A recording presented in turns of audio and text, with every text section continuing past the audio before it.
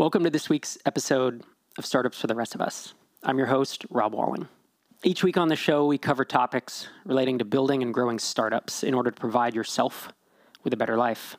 These are not the typical Silicon Valley startups where fundraising can be a goal in itself, where people sometimes overwork themselves, 90-hour weeks, and where building slide decks is often valued more than building real businesses.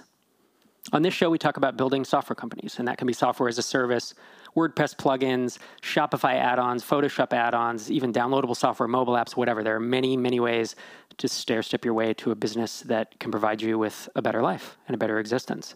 The common thread over the past 9 years on this show is that your product or your company is built around being a human being and having goals around what you want to accomplish as a human rather than the business being the end-all, be-all of all your achievement. There are three main things that we've espoused for the past 449 episodes of this show. It's things like freedom. It's the freedom to work on what you want, when you want, without a boss breathing down your neck, or the freedom to go to your kid's baseball game on a Thursday afternoon without asking permission. It's purpose. It's the ability to work on something that fascinates you and it drives you every day to make it better. The purpose of building something that tens of thousands of people get value out of, and that makes you feel great and proud of what you built.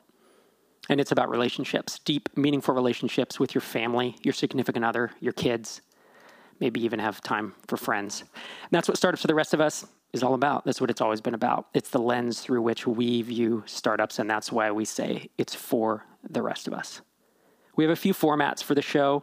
Sometimes we talk through a topic in detail. We work through an outline of how to do a particular tactic. Sometimes it's purely for inspiration. Sometimes it's to help you grow your business over the next week or two, something you can implement. Sometimes, more rarely, we do interviews with folks who can offer advice or inspiration. And other times, like this week, we answer your questions. And what I like about answering questions live on the show is not only can I directly help a founder who has a question or a challenge or something they're trying to overcome, but you as a listener can either learn from that thought process, learn from that answer, and hear how someone thinks through hard decisions. Because being a founder is about making decisions when we don't have enough information. It took me a long time to realize that. Being a founder is 70% mental, and so much of it is about doing things that are hard, that are scary, and that you don't have enough information to make a 100% correct decision. All of that's a learned skill, and it's something that I hope you've been able to learn from the show over the years. I'm here today with my co-host, Tracy Osborne. She was the founder of Wedding Lovely, and now she's my colleague and friend and program manager here at TinySeed. Welcome to the show, Tracy. Thanks for having me. I'm excited to have you on. Beyond being program manager at TinySeed, and as I mentioned, having run a startup, a two-sided marketplace for wedding services called Wedding Lovely, Tracy's a Python developer. She's a gifted designer and an author. She's written several books that help make tech friendly for designers and design friendly for developers. Is that right? Am I saying that right? Pretty much. Yeah. I kind of, tech is a scary subject, and it's been a fun topic to write on. What can I do to help people jump into it? Absolutely. And so all that's available, more on Tracy is available at tracyosborne.com. And you will be hearing more from Tracy in the coming months as, we're working on a lot of fun stuff together. So yeah, the stuff at TinySeed has been so much fun, and I'm really happy to be part of the team. Yeah, us as well. We lucked out having you. So cool. Yeah, let's talk through some listener questions today. I know there's we have some voicemails and we have some text write-in questions. Typically, voicemails go right to the top, but today I think we'll start with some emails. Yeah, I know. It's funny listening to your previous podcast on this. I was like, ooh, we're going to switch up the formats. We're going to jump into one of the written questions. Indeed. Yeah, let's. All right. So let's start with this one from Chris Palmer. He got a co-founder that is an experienced software engineer. And his question, as a designer/product person, he wonders if there's too much testing. How much time of the software build should go into things like unit testing, snapshot testing, etc., for an early stage production product? So he says, Rob, when you had Drip, what did the engineering team do? Yeah, this is a good question. And what I like about this is if you're not technical, if you're not a developer, it's easy to discount unit testing, and he's talking about snapshot testing and all the types of automated testing, integration testing. There's so much you can do. And I have seen software as a service companies have to rewrite their entire code base or literally run into major problems scaling because they skipped this in the early days. And so testing, unit testing in particular, I am such a proponent of having 80%, 90%, like really extensive unit test coverage. And so I think if you're a non-technical founder working with a technical co-founder who is saying, hey, it's going to take longer because I have to write unit tests, that part I'm all on board with. Where it starts to become a gray area for me is when we talk about snapshot testing, which is taking a screenshot and comparing it from one build to the next to make sure that things aren't going wrong, where we talk about like full end-to-end integration testing, like actually hitting the UI, like hitting a web interface and clicking buttons and doing all that stuff. I would love and would have loved to have had all that testing done in all of my startups, but it's very, very time consuming. And that has tended to be where I've drawn the line is anything past unit and some minor integration testings and smoke testing of API endpoints, all that stuff we would build because it's code and developers can get in a flow, they can hammer it out, and you get this amazing test coverage. You know, I used to brag about when we were going to be acquired and then when we were hiring for new developers, I would say we have 2.5 lines of test code for every line of production code. And that some developers realize that's not actually that outrageous. That's probably around where you should be if you really have good test coverage. But it sounds crazy to a non-developer of like, whoa, haven't you wasted a bunch of time? But you haven't. And so for me, that's where I've drawn the line of in a startup where I am trying to move quickly, trying to go for end-to-end UI tests that cascade down through everything, I think is overkill. And this is where it can be personal opinion. Now, if I worked for a bank, if I worked at a Fortune 500 company, I would probably go to that next level because downtime and failures, are catastrophic. You work at Amazon, you work at NASA, there's certain places, medical devices, where you do have to take that testing to the 99.999% non-failure rate. You can't fail. When you're building a startup, you're trying to grow, you're trying to move fast, you can fail. You don't want to, but you can fail a couple percent of the time, 1%, 2% of the time, where 1 out of 100 deployments has a bug in it. 1 out of even, frankly, 20 deployments will probably have some type of minor bug in it that you're not going to catch, but it's going to save you dozens, if not hundreds and hundreds of developer hours along the way. So that's my take. Do you have as a developer yourself, do you have a take on it? Yeah. It's funny because my background is the design and I picked up Python programming and when I was building my first few web apps, I never did any testing at all because it was like, oh, why should I do this? I can just, poke through the website and figure things out. But a little bit of time spent on writing those tests in the beginning will hopefully prevent any kind of like horribly stressful, terrible moment later on when things go down, when the bug is found and everything, you don't want to have that like happen in the middle of the night. So it's like a little bit of time is going to save you a ton of time later. It's just not going to feel like that in the beginning. Yep. That's a good way to think about it. At a certain point when we hit scale, and I believe it was post-acquisition, so we had thousands of paying customers, and I think if we had the free plan, it was tens of thousands of people using it. And this is Drip, of course. We did talk about implementing like end-to-end front-end integration testing, or that's not the right word. It's the snapshot testing in essence, but it was only going to be for like 1 or 2 flows. It was going to be like the sign-up flow and something else critical, like sending a broadcast email, because we knew that those 2 flows people used all the time. And if one of those failed, we had a real problem. Yeah, that's a good point, actually, if I'm going to interrupt, is this, if you look at where the critical flows are, when it comes to payments or registration or whatnot, because when you're launching new features later on, you want to make sure that when you add those features, you can run those tests and make sure you didn't inadvertently break those flows. Exactly.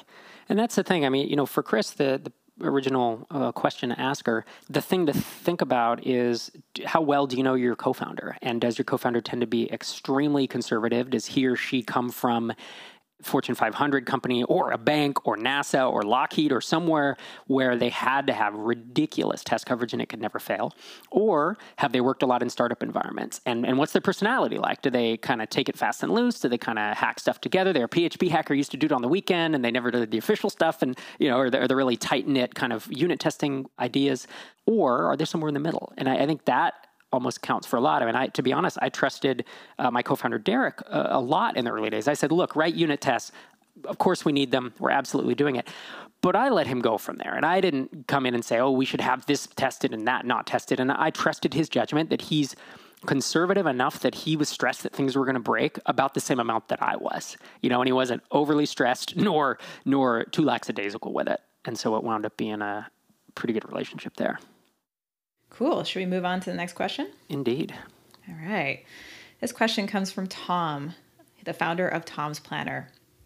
So he started working on this in 2007, and though the current design of the product itself dates back to that year, though it had a significant update 5 years ago, but it's starting to feel outdated again. So he's looking at doing another redesign. So he says, now I have 4 designs to choose from. Each has their own strengths and weaknesses. I really like one of them. I decided it'd be a good idea to poll my most active users about it as well. That's where the problem started. The users prefer another design than I do. Even worse, they scored the design that I like the lowest. So now what? He says, going with the majority would make sense, but there's a couple of things to consider. He really likes the other design. The design that other users scored best looks most like the current design that we have now, and I'm guessing that's part of the reason why it's doing so well. People don't like change.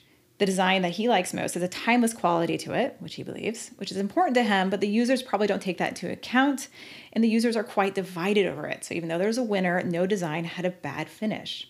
Am I inclined to, despite the results of the poll, choose the design I like best and think is most future-proof? But since it is the design that the users like least, I am still in doubt. Any advice? Yeah, so this is a tough situation you've gotten yourself into, Tom, and I kind of feel bad for you because I feel like asking users their opinion is it's pretty much not something that I would recommend overall. Did you ever, because Tracy, you ran a wedding marketplace, right, for wedding services. So you had literal consumers, like brides and grooms who were buying from service providers. Did you ever ask for, poll your users for specific opinions like this? I did not for the site itself, but there was an aspect of Wedding Lovely where people could have their own wedding websites. And I let users have the choice of emailing me and asking me for a custom design. And that was a terrible, terrible thing to do. I ended up ripping that out because I got overwhelmed with feedback and people were choosing and asking for things that I thought were bad design and didn't reflect the brand. And I ended up actually removing that feature entirely. So I'm very strongly in the camp that I would prefer not to talk to my users about designs because as Tom mentions, it can make things really complicated. And I also worry about what would happen if you launch a design and it's not the ones that someone wants. And what would happen with the person who voted for the design? What would they feel? It's a very sticky situation. Yeah. Yeah. People can be very opinionated about things that they're not experts in. Mm-hmm. And that's an issue. Design is not something that we all have training in. Design, I don't hire the person down the street to correct my back or to do surgery on my knee when I had knee surgery. I mean, I hire people with expertise. I don't go down the street and hire the 15-year-old kid to write code for my website, although he probably could. But, it's I hire people who have experience and expertise and training and knowledge in the space. And design is the same thing. The fact that a lay person, everybody has opinions, but do they have taste? I think that's really, and it's an interesting thing because I don't want to make it out like being snooty, I have taste because I only drink refined wines and these very, pretentious single source origin coffees, which my brother does. And I say, we want to go to the pretentious coffee place? You go to the cheap one, Of course the pretentious coffee tastes better, but it's $15 a cup, right? So if you have users who have I think if it's all designers and you really want to get opinions and feedback, then do that. I think it's more trouble than it's worth, and I think it will create problems every time, because what's funny is Tom said that his users pick the one that's most similar to what they already have, because people don't really like change and they don't like using new software. And if you know that in 2007, 12 years ago, that you designed this thing, that design probably isn't going to last you another 10 years. And you want this one to last you at least another 5 or 10 years. So if I had been in Tom's shoes, I would not have done this. I've never, we would ask for opinions about, hey, we have some features. What do you think about this? Or what feature doesn't this software do? Like, those are interesting things, right? Because those are actual things that they're doing in day-to-day business, and they are experts on their own workflow and on their own needs for a product. But ask them what color a button should be, or how a page should look, or showing them 3 designs for a page. Aside from just pure usability things like, wow, I'm totally lost, I can't navigate this. That makes sense. But their opinion on whether there should be drop shadow or not, or a font, that's why I hire experts, or become an expert yourself, I guess. Yeah, there's another piece of this puzzle that's kind of missing, which is that in a redesign, you also want to be looking at the user experience, not just the interface. And when you're asking people, you're giving, it doesn't really say about how we ask for feedback on the design. I'm presuming it's screenshots, and that's leaving out how the interaction actually is. And the users might be choosing something that looks like the old design because they don't want the placement of the buttons and how things work underneath to change. So the new redesigns, that's the thing that I struggle with new designs, is trying to figure out how things are going to work. And so people might be scared about changing the system. And when one is doing a redesign, I think it's important to include how things work and, try to improve those flows about how, someone uses the website, how someone signs up or adds their payment information and whatnot. And you don't get feedback on those things when you're sharing screenshots.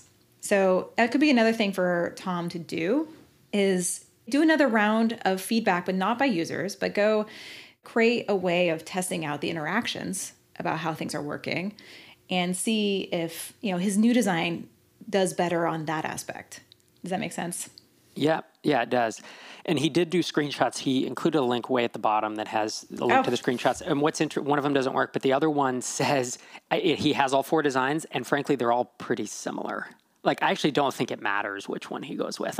So Tom, my advice would be, don't do this again, because trying to do it by democracy, I've never understood I think if you have a product, like, you should have a pretty strong opinion and a vision for your product, I think. And if you want to do a fun contest or competition around something, that's fine. But if really it's something as fundamental as the design of your product, that's where you have to be. You're the founder. You're in charge, and you can certainly ask some opinions with people that you trust. You can get 2 or 3 designers together at your company. You could get, I don't know, again, people who have expertise to weigh in. I was designing or having the Tiny Seed website designed, I asked a couple people that I know that are really good designers and have a really good eye for fonts and this and that, and I trust their opinions. But I didn't, go post it somewhere and ask for the opinions of everyone on my email list, because I just don't think that's that productive. Yeah, it's just going to be a lot of noise and a lot of confusion and probably a lot of stress, because it's such a qualitative product. You don't have any numbers to bring it back down to. And that could be something also, when you're choosing a new redesign, if you can do A/B testing of some sort, maybe on smaller elements, you'll be able to say, okay, this one definitively works better. Like, more people are, signing up or doing something that you want them to do, because you can tie that to numbers. But with just like asking someone's opinion, about what looks better is not going to give that much useful feedback. So I hope that was helpful, Tom. Yeah, sorry, Tom. Yeah, good luck. Our next question is a voicemail about which side to focus on when building a 2-sided marketplace. Hey, Mike and Rob. This is Chris Bowles from Kentucky, one of the applicants for Tiny Seed First Batch.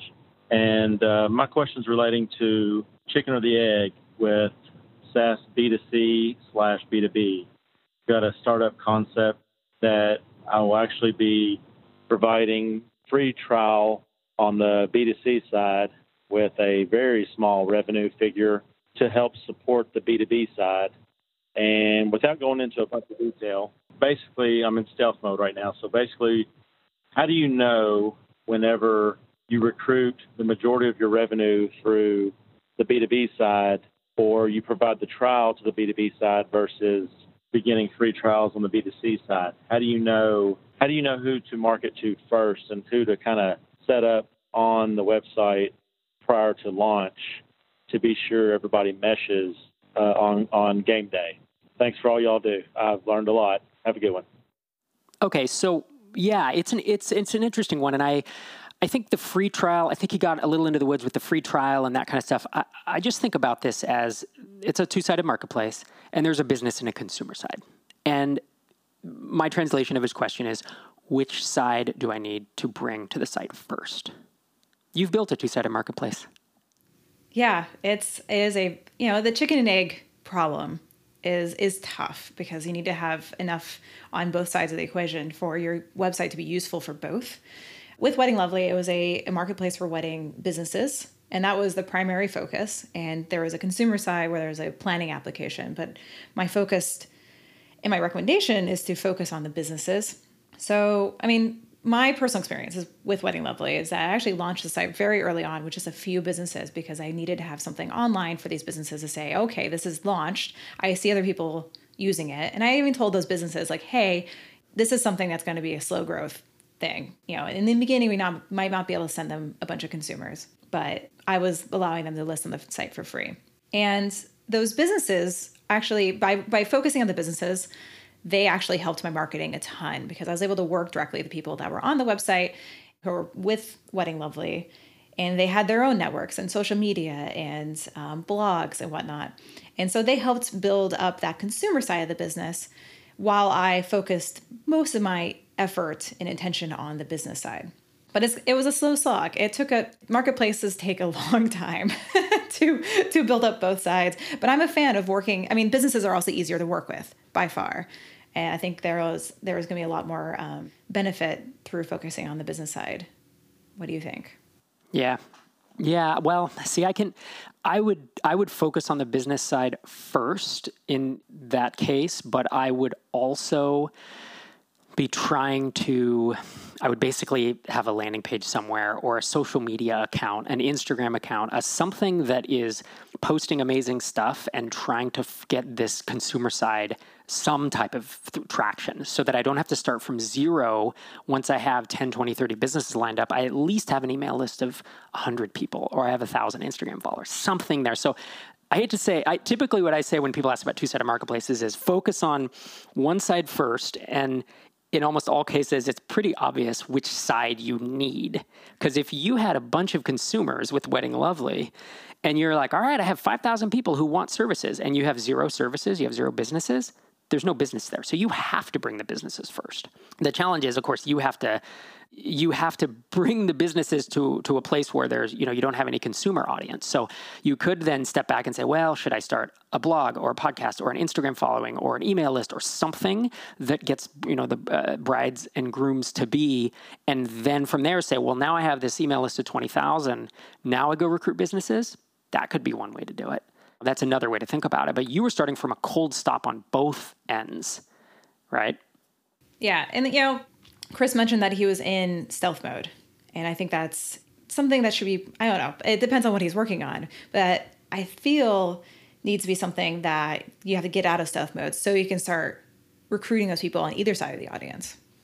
Yeah, I would agree. Anytime I hear stealth mode, there's like certain yellow flags. I don't know. Red flags is probably strong, but it's like stealth mode is one. Here, I want to raise money from you, sign an NDA. I'm building a startup that targets every small business in the United States. It's any business and there's 60 million of them. That's my target audience. There are just certain things that's like, yeah, you're making a basic mistake, I think, in almost every case. Typically, the people who make stealth mode work are these really experienced founders. Like Ev Williams, he can do stealth mode, right? He's done Blogger and Twitter and Medium and, just on and on and on. He can kind of do what he wants and break the rules. Steve Jobs could do stealth mode. Like there's a handful, of people that can do it and pull it off and it works. But honestly, if it's your first one and you're trying to figure stuff out, like don't do that. Just get out there, and you need to start generating interest on both sides of this.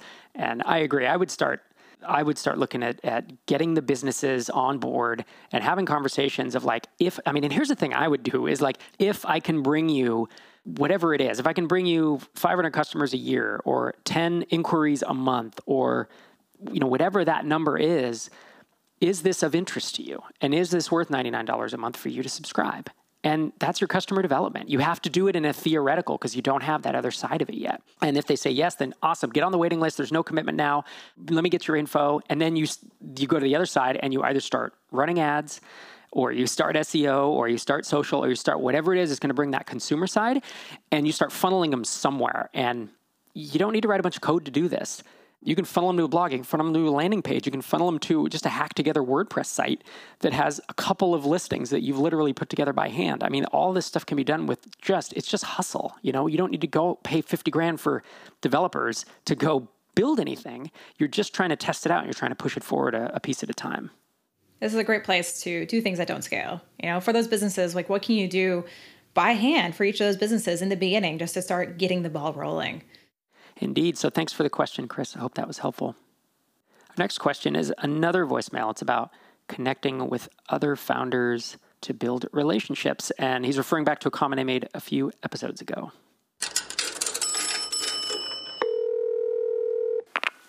Hey, Rob and Mike. This is Mike Whitbeck, one of the co-founders of UberWriter.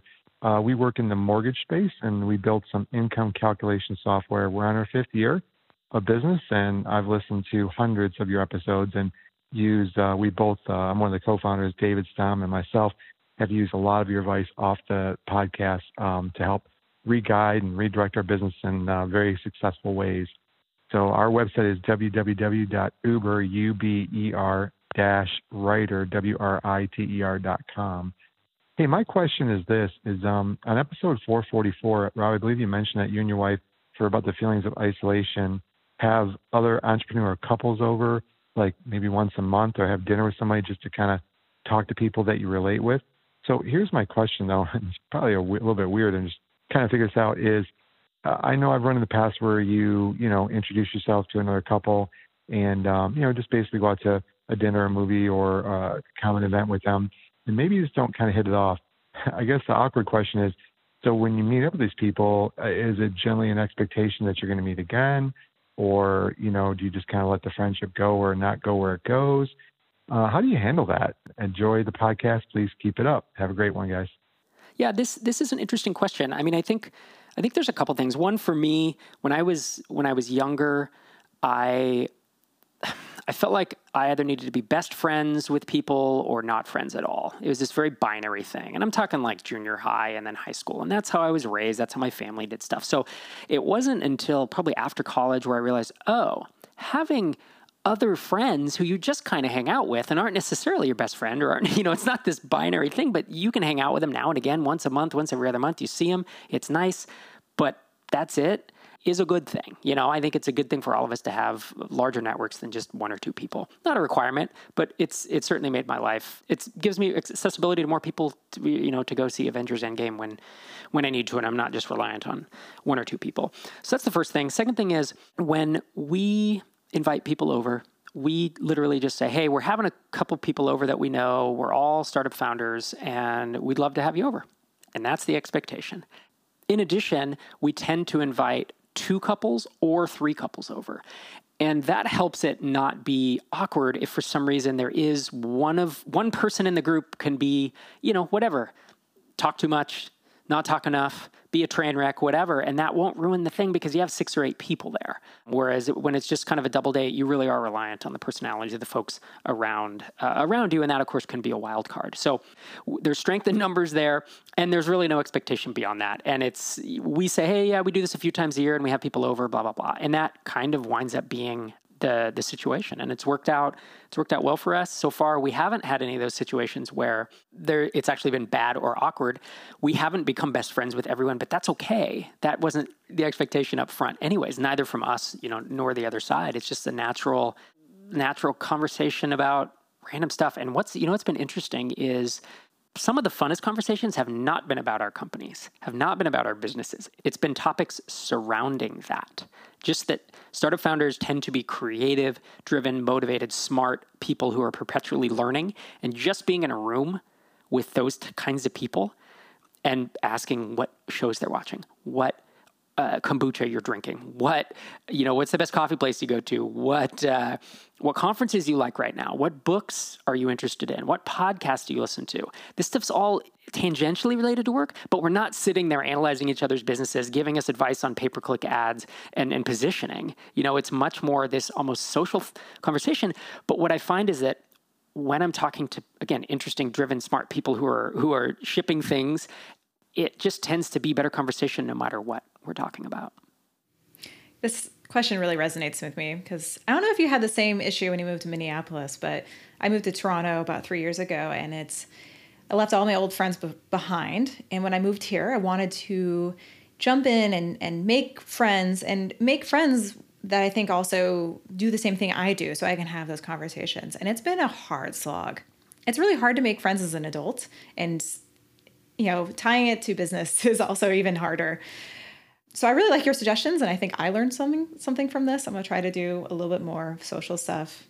One thing I wanted to mention was one of the best parts about, just meeting up with people and not having a lot of expectations and just hanging out is, especially if you're a founder, you're probably going to see them at networking events in your city or around the world or wherever you go. And just making those like small connections. They're not going to be best friends, like you said, but making these small connections is going to be really fun because you're going to see them later on and you're going to continually reinforce those connections over time. And I think it's really great to have these people, like for me in Toronto, I have people I see, probably it's just simply at events and they've been over to my house 1 or 2 times. It's been really fun to start making those relationships. And eventually, for a few people eventually it's going to move into, okay, cool, let's talk business. Maybe I can tell you a problem I'm having, maybe get some advice. But yeah, just, the starting out and meeting people for the first time, don't worry about talking business. Just see if they're a good fit for you, and not everyone's going to be. Yeah, I completely second the notion of how hard it is to make friends as adults. And I don't know that anyone ever told me that when I was growing up, but it just seemed like you made friends in school, then you made friends in college. Shortly after college, if you were still around those friends, it was easy. But moving to a new place and relocating is hard. And I'm actually thankful because Sherry's pretty deliberate about wanting to find a community in various aspects of our lives. And that has caused her to essentially just start making lists of people that we meet anywhere. We go to a meetup. I did a little talk here locally a few weeks ago, or any of the myriad of startup events. It's like anybody we find that's interesting, she's like, get their name, get their email, and we'll put them on this list. And we have this Google Doc of people now that is literally just a grab bag of some people we know relatively well and others we don't, but we're interested in getting together with them, and we introduce them to one another often, which is kind of cool, And it's not like our goal is to get everybody to network, but at least there's some value to everybody, Yeah, think about talking to your 15-year-old self, being like, when you're an adult, you're going to have a spreadsheet of potential friends. And you're going to have to invite them over for dinner, and that's just how it goes. So I just thought of one more thing. That was another thing when I moved to Toronto was I insisted on working from a co-working space. And that was also to get, more business friends, but in kind of by working together and being around these people. There's a lot of people at this co-working space after the last year or so have grown into friends, and we're talking about business stuff because we're there working together. And that I used to work at home in an office, and this has been really great for me socially. It's been really great for me career-wise, just to be around people while I'm working, and then I have that little back and forth chit chat, and then it kind of grows into like who am I going to invite over for dinner and do a dinner party or whatnot. So that's another option that I usually recommend to a lot of people who are working solo from home is if there's a place where they can, also try to make friends through co-working spaces, you might be able to build those relationships. Yeah, and literally once a month, once every 2 months, it's not that big of a burden. And frankly, you can couch it as, do you want to come over? We will literally order takeout. Like, you don't even have to cook for it. There isn't an excuse. I'm talking to the listeners more than you, Tracy. But there's literally no excuse not to do this. Because when we brought this up before, I've had people say, wow, that sounds like a lot of work. I don't think I have time for that. And it's like, we have 3 kids who go to 3 different schools. We homeschool one of them. Like, I talk about not having time. My wife and I both work full time and do that. And yet we do this. And it's because we prioritize it. It's not because it's easy, but it's because, we do sometimes we'll do takeout takeout, or we did potluck last time, where we provided a main thing that I grilled, and then people brought a salad and a this and a that. So it was very little work for us.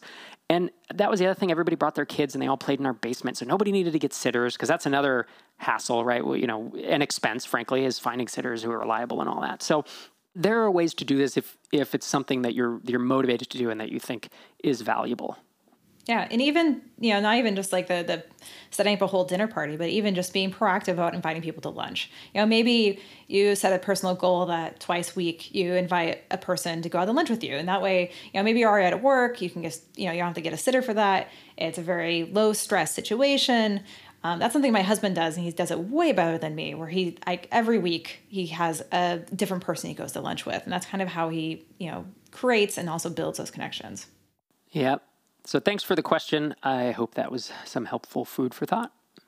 So thanks for listening to this week's episode. Hope that was helpful to hear Tracy and I talking through listener questions. If you have a question for us, you can call it into our voicemail number. It's 888-801-9690, or you can always email us at questions@startupsfortherestofus.com. We'll talk to you soon. Thanks for listening.